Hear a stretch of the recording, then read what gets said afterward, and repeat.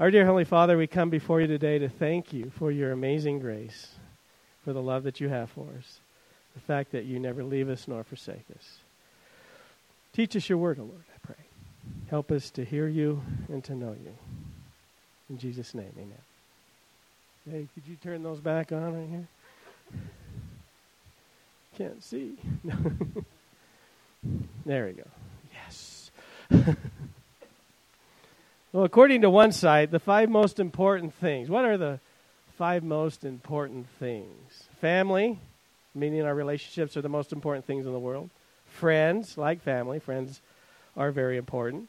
Love includes family and friends. Your calling in intimate relationships. This is your calling is your sense of meaning. And, of course, the final one would be your health. Another site gives this list of the most important things in life. Education is a necessity. Education is the key to unlock the world. It gives us space to learn, a space to grow.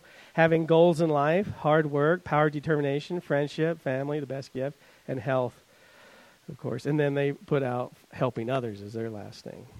Well, let me ask you, what is the most important thing in your life?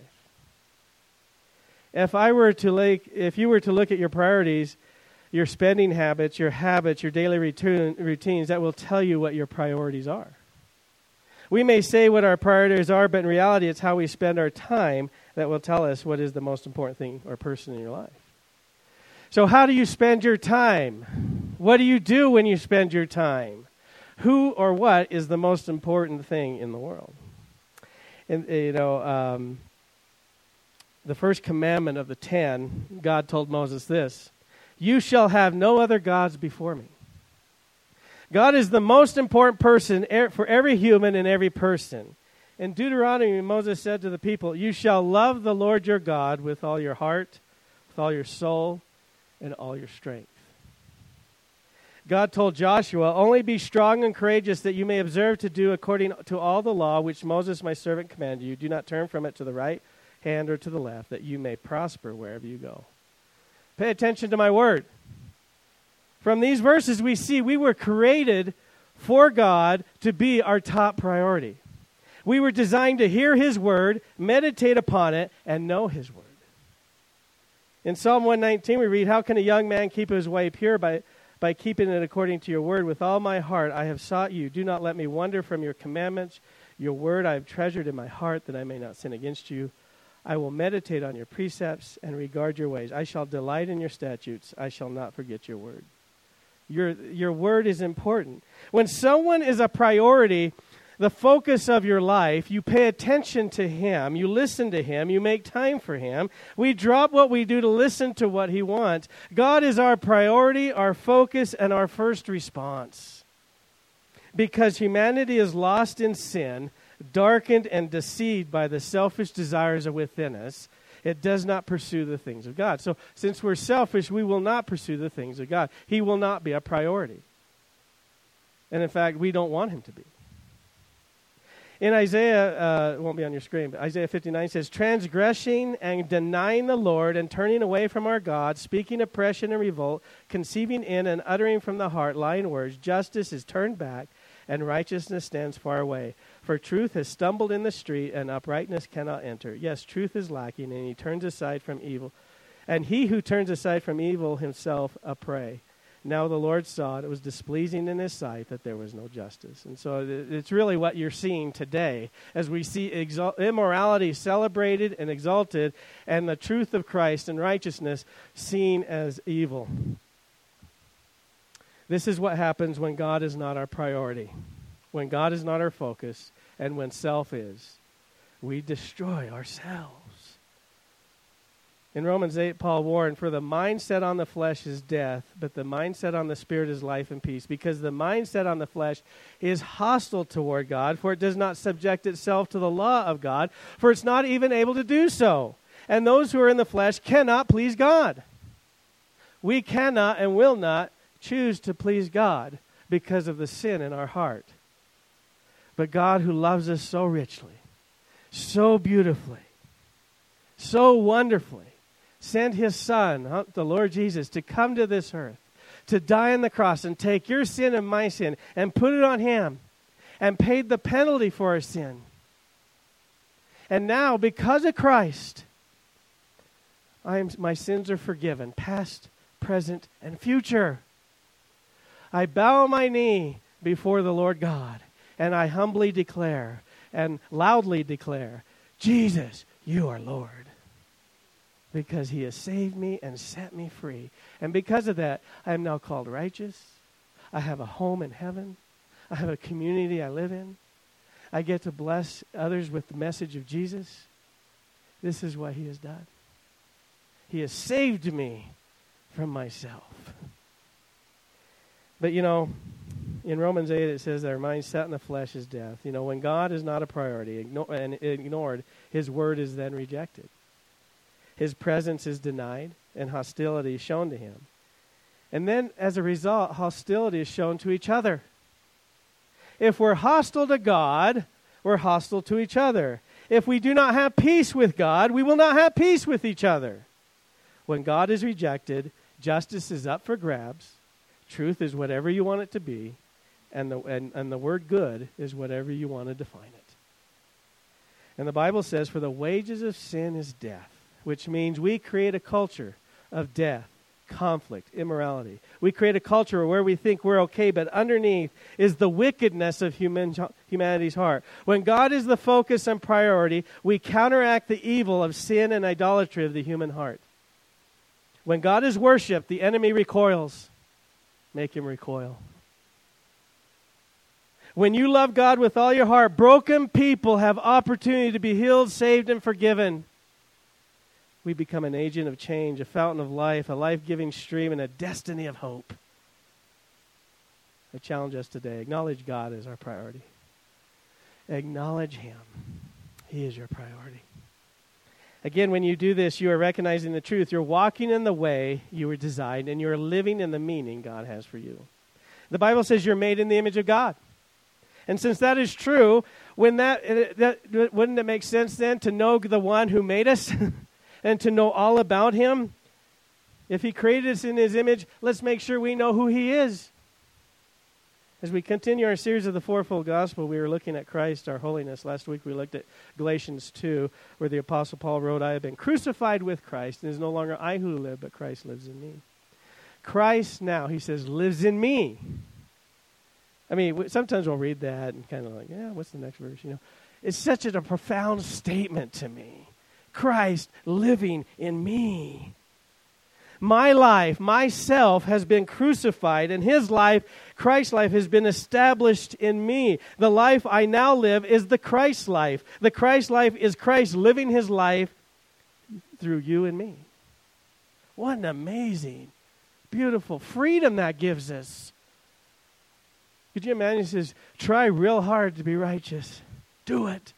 Oh, we're white-knuckling it, My mind betrays me before I've even had a second to get up. Like, darn. I need the Christ life. I need his life in me. The Christ life, or the Christ in your life, is a life by which we are governed and empowered by the Holy Spirit. We walk as Jesus walked. We listen as Jesus listened. We do as he has done. We see as he sees. Go in the direction that he desires to go. Follow as he leads. Jesus knew his Father was his priority, and that is the Christ life. We make him our priority. The Christ in you message meant the deeper life. The closer we grow in Christ, the deeper into his life we journey, in the depth of the relationship we see with the Father and the Son. The deeper life, A.W. Tozer defined it, demonstrating the intimacy we're called to live in Christ. And he said this, the deeper life includes the thoughts of the indwelling Christ, of acute consciousness, of rapturous worship, separation of the world, the joyous surrender of everything to God, internal union with the Trinity, the practice of the presence of God, the communion of saints, and prayer without ceasing. The deeper life is our journey. Christ in you life is the deeper life. So acknowledge God as your priority. Number one, drop everything because God is your priority. Let's look at Matthew 22, start with verse 1. Jesus spoke to them again in parable, saying, the kingdom of heaven may be compared to a king who gave a wedding feast for his son. And he sent out his slaves to call those who had been invited to the wedding feast, and they were unwilling to come. Again he sent out other slaves, saying, tell those who have been invited, behold, I have prepared my dinner, my oxen and my fatted livestock are all butchered, and everything is ready. Come to the wedding feast. But they paid no attention and went their way, and one to his own farm and others to his business. And the rest seized his slaves and mistreated them and killed them. But the king was enraged, and he sent his armies and destroyed those murders and set their city on fire. It's an interesting parable, kind of a dark parable if you look at it. It begins with the kingdom of heaven comparison, which is quite common in Jesus' parables. He typically starts his parables with the kingdom of heaven is like. It ends, though, with the weeping and gnashing of teeth, which is not the kingdom of heaven. In this section of Matthew, particularly 21 and 22, Jesus is dealing with a contentious group of the religious leaders who are trying to trap him through deception. Now, Jesus, of course, is truth. He's the way, the truth, and life. He can smell deception. He knows deception. He sees it. He sees it in their hearts. And so they're trying to trap him through deception. You can't trap Jesus with deception, okay? You're just not going to do it. They want to trick him into saying something that they will use to condemn him so they can arrest him. Should we pay taxes to Caesar? If he just answers yes or no, yes, we got him. Of course, he says, well, let me ask you a question. He always does that. And so earlier in chapter 21, the religious leaders who are the Pharisees, the Sadducees, and scribes, they ask him, by whose authority are you cleansing the temple? And he knows that if he says, well, by God's authority, he says, oh, blasphemy, we got you. So what does he do? He asks a question to answer. Well, whose authority was it that John baptized? Well, if we say this, well, we don't know, they would say. Jesus then tells the parable of the two sons, and he says, which of the two sons did the will of the father? The first son, he asks, will you do this? The son says no, but changes his mind and does it. He asks the second son. He says yes, but changes his mind and doesn't do it. And so he asks them, which son was obedient? Well, the one who did it. The one who did what the father asked. Then the Lord Jesus told another parable, the wicked vine growers. And Jesus said that a landowner planted a vineyard and rented it out to vine growers. The vine growers were not the owners, but the stewards of the vineyard. And when the owner, at that time when there was a time of, when the time for getting his grapes, if you will, he sent his slaves to go get what was owed him. And what did they do? They beat the slaves. They killed the slaves. They did whatever. They did not give the owner what was rightfully his. So then the owner of the vineyard says, well, I'll send my son, and they'll respect my son. But the vine growers kill the son, thinking they will now rightfully own the vineyard, which was their intention all along. The owner instead will remove the vine growers and replace them. And the religious leaders, hearing this parable, knew Christ was speaking of them. Okay, there was no ambiguity here. They knew exactly what Jesus was saying. And they knew that Jesus was saying he is the Son. Now, let me tell you the incredible patience of God. Because if I own something and I go send somebody to go get what I want, and they do what they did, I'm not giving them 3 chances or 4 chances or 5 chances. No. You give me my nice stuff right now, grab me, I mean, it's always resort to this violence, take me, But and that's what you see here. You're seeing this in terms of the patience of God, that he kept going after his people constantly. When you refuse the Son, you reject God. Now, Christ said in the Gospel of John, he who does not honor the Son does not honor the Father who sent him. In the letter that John wrote, he says, whoever denies the Son does not have the Father. The one who confesses the Son has the Father also. If you reject the Son, you're rejecting God. You're not acknowledging God as your priority. So the first observation, honor the Son. When you honor the Son, you're honoring the Father. If you want to get to the Father, you have to receive the Son. Jesus rebuked the religious leaders in this parable, and they understood the meaning of the parable, the vineyard parable, in chapter 21.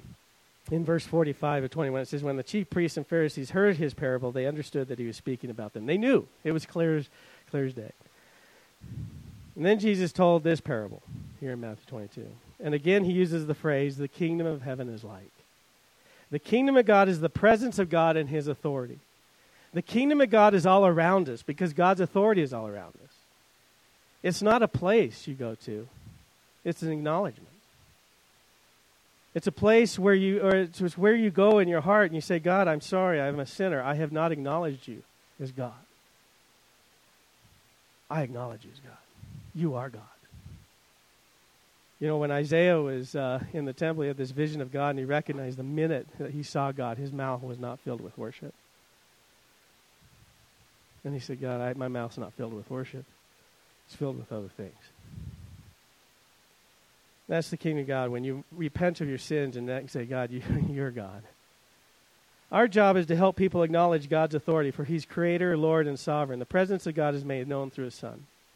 The kingdom of God, as he tells this parable, is like a king who threw a wedding banquet party for his son. This is the second parable where Jesus mentions his son, or mentions the son. He did this because he's exposing the evil of the hearts of these religious leaders, because they want to kill him. The king threw a banquet party and told his slaves to go and let those invited to come for the wedding feast because it's time to celebrate. The feast is now ready. In Jesus' day, wedding feasts usually lasted several days. It was not like our day today was weddings where it's just like an afternoon and that's it. No, they would several days, you know. And so you can imagine the expense of that. All the food and the wine that was part of it. And let me tell you, if a king threw a feast for his son, you can imagine no expense was spared. In the book of Esther, King Artaxerxes, he was the king of Persia, held a 6-month party. Can you imagine that? 6 months. I bet that Artaxerxes, when he sent out his invitations to all those people in his kingdom that were invited, I bet no one said, oh, I can't come. Oh, they came. Well, the king in this parable sends out his slaves telling those invited to come to the wedding banquet. What do we read? First part. They were unwilling to come, and they paid no attention and went their own way. They ignored the invitation. They ignored the king. They ignored the son. The people invited did not make the king a priority. When someone or something is a priority, you will always have time. You will make time. You will drop everything when your priority arises. When the king reminded those who were invited to the banquet, saying it's ready, the people demonstrated by their priority by how they received that invitation. And they demonstrated that this was not a priority to them. The king was not a priority to them. Everything else in their lives were. When Jesus is talking to the religious leaders, he's saying to them in a direct fashion, you are not truly acknowledging God as a priority because you're attacking me. When we are called to live the holy Christ life, we're open to what God has. We're aware of who God is. We are able to discern the things of God. We allow God to challenge our presuppositions and our man-made boundaries. If God matters, then what he desires, we desire. And what he loves matters to us. God said of Christ, this is my son with whom I'm well pleased. God accepts his son. The Father finds joy in his son. Should we not find joy in Christ? Should we not seek after Christ since the Father loves the Son? One group paid no attention to the invitation of the king. They just walked away. Others were more violent. Others, when the slaves arrived to tell the news of the party, they arrested those slaves and they beat them and even killed them. When we read this, we know what he's saying. It's the history of the people of God who killed his prophets. You know what you also see in this parable that stands out to me is that God is always inviting. God is always inviting you into his presence. He's inviting you to come. He desires you to live with him and to live in freedom. Christ is the invitation. And when you receive Christ, you receive the invitation. If you reject the king's offer, judgment awaits. So acknowledge God as your priority. Number 2, when God is your priority, obey his call. Let's look at verse 8. Then he said to his slaves, the wedding feast is ready, but those who were invited were not worthy. Go therefore to the main highways, and as many as you find there, invite to the wedding feast. No slaves went out into the streets and gathered together all they found, both evil and good, and the wedding hall was filled with dinner guests.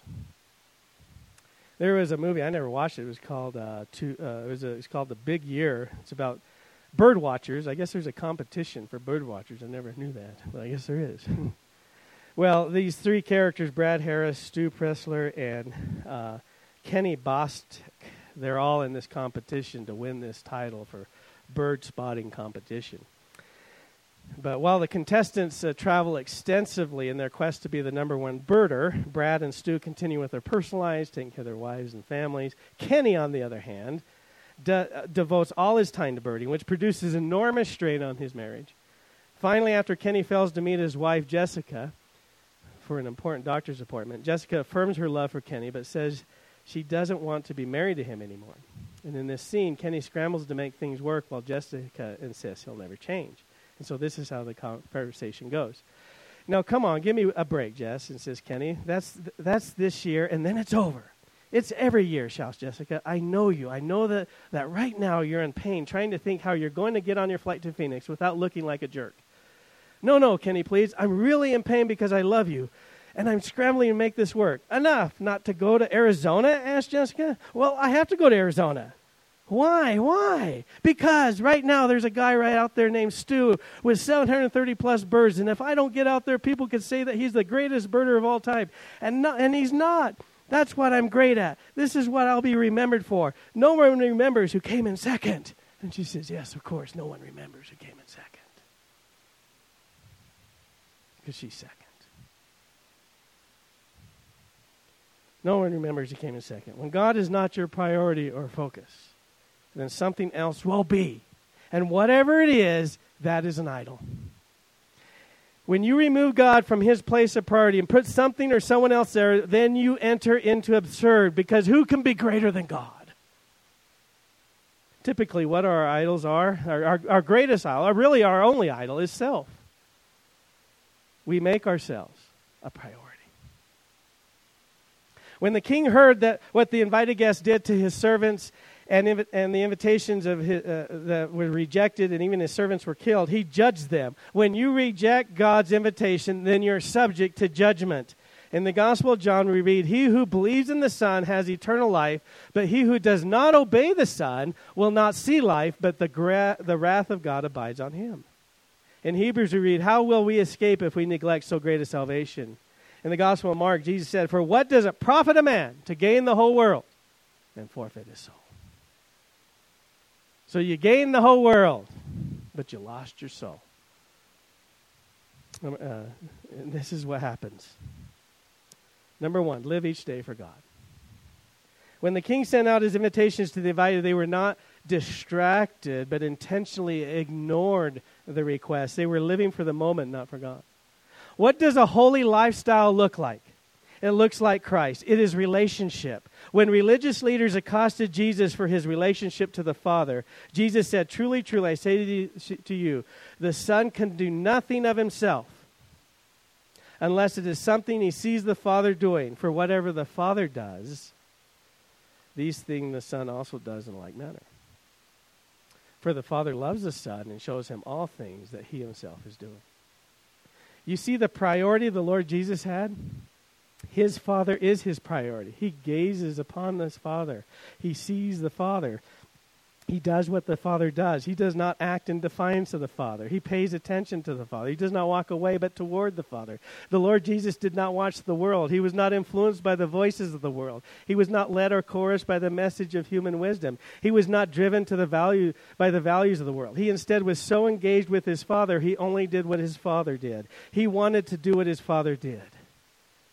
I remember one time when I was like a little boy, my dad was a professor at college, and for some reason I was in his classroom. I don't know why, but there I was, and he actually put a little chair up or stool and had me stand on it, and he taught his class. Well, my dad, as he teaches his class, this is back in the chalkboard, day, and he starts to write something on the chalkboard, and I had a piece of chalk, so I started writing something on the chalkboard. And everyone started laughing. But I did whatever my Father was doing. And you get this picture as you read John 5:19. He's just looking at the Father going, whatever you're doing, Father. The people invited were now no longer invited. But instead, King sent out his slaves to highways and byways. Invite everyone. Invite all who want to come. The king will have a feast. People will be there. The banquet hall will be filled. God created all of us to live with him. When I read this parable, a question comes to my mind. Because, if those who were invited had accepted the invitation and came to the banquet feast, what about all those other people that Jesus went out to get? And you know what? They would have been there too. You know why? Because his people, those invited, would have brought him. They would have brought him. Because they would have known the Father's heart so deeply. They would have known his heart. They would have known who he was. They would have said, these people matter too. We'll bring them along. But because these people were so ingrained with who they were, they didn't see anyone. When God's not a priority, a lot of people are left out. Instead, the religious leaders, they snarled and were angry with Jesus for talking to the dregs of society. How dare you talk to those sinners? The holy lifestyle knows the heart of God and understands the lostness of people. Acknowledge God as your priority. When the king speaks, you drop everything and say, whatever you need, God, I will be there. I'll do your calling. Well, not whatever you need, whatever you desire. Number 3, God is your priority. Stay for dinner. Verse 11. When the king came in to look over the dinner guests, he saw a man there who was not dressed in wedding clothes. And he said to him, friend, how did you come in here without wedding clothes? And the man was speechless. Then the king said to the servants, bind him hand and foot and throw him into the outer darkness. In that place there will be weeping and gnashing of teeth. For many are called, but few are chosen. When you read this parable, you tend to see only the negative and the harshness that may come out. When you look at what the king, what he did, he wanted to do this. He wanted a feast. He wanted people there. He threw a party and invited you to come to this party. He thought of you. This is a joyous occasion. In Revelation, we're told, let us rejoice and be glad and give glory to him, for the marriage of the Lamb has come and his bride has made herself ready. In Scripture, Christ is compared to the bridegroom and the church is the bride. John the Baptist said of Christ, he who has the bride is the bridegroom, but the friend of the bridegroom who stands and hears him rejoices greatly because of the bridegroom's voice. So this joy of mine has been made full. John saw himself as the friend to the bridegroom, and Christ is the bridegroom.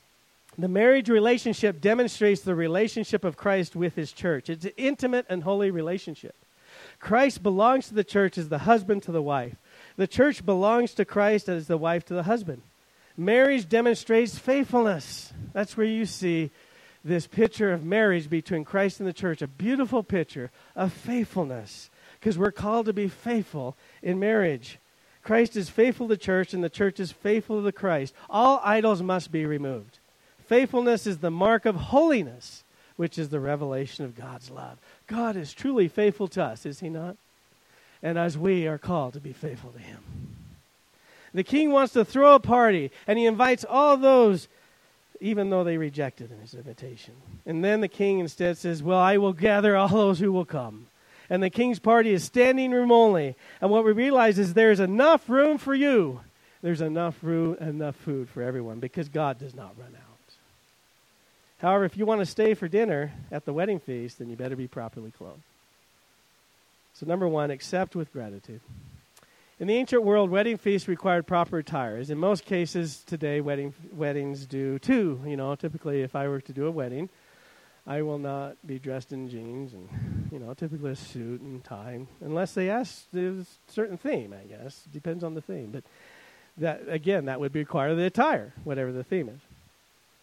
Most people may attend a wedding wearing a suit, a tie, or a dress. The wedding party in today's weddings are tuxedos and coordinated dresses. This man who attends the wedding, when I read this, this man who's there and the king comes in, he looks like he's not properly dressed. It's like he has this attitude of, just be happy I'm here. Just be happy I'm here. This is the attitude that I think many of us have toward God. Just be happy I'm here, God. You should be happy that I'm listening to you, because you know what? You owe me something.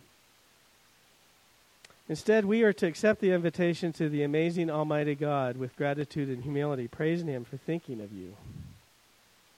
When the king confronted the man, this man had no answer. It says he was speechless. When God reveals himself, if we have not received Christ into our lives, we too will be speechless.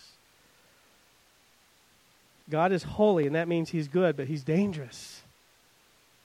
We must approach him with Christ in our hearts and with gratitude. In Revelation 7, it says, a great multitude which no one could count from every nation and all tribes and peoples and tongues standing before the throne, before the Lamb, clothed in white robes and palm branches were in their hands. In Revelation 19, it says, it was given to her to clothe herself in fine linen, bright and clean, for the fine linen is the righteous acts of the saints.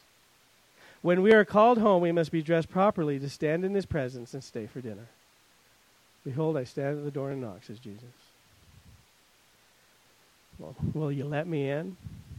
Can we sit down and eat? Can I stay for dinner?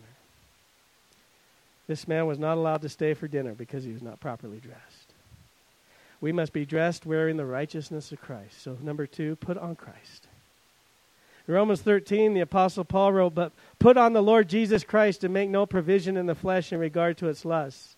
Paul wrote, for all of you who were baptized into Christ have clothed yourselves with Christ. When you put on Christ, your identity is Christ.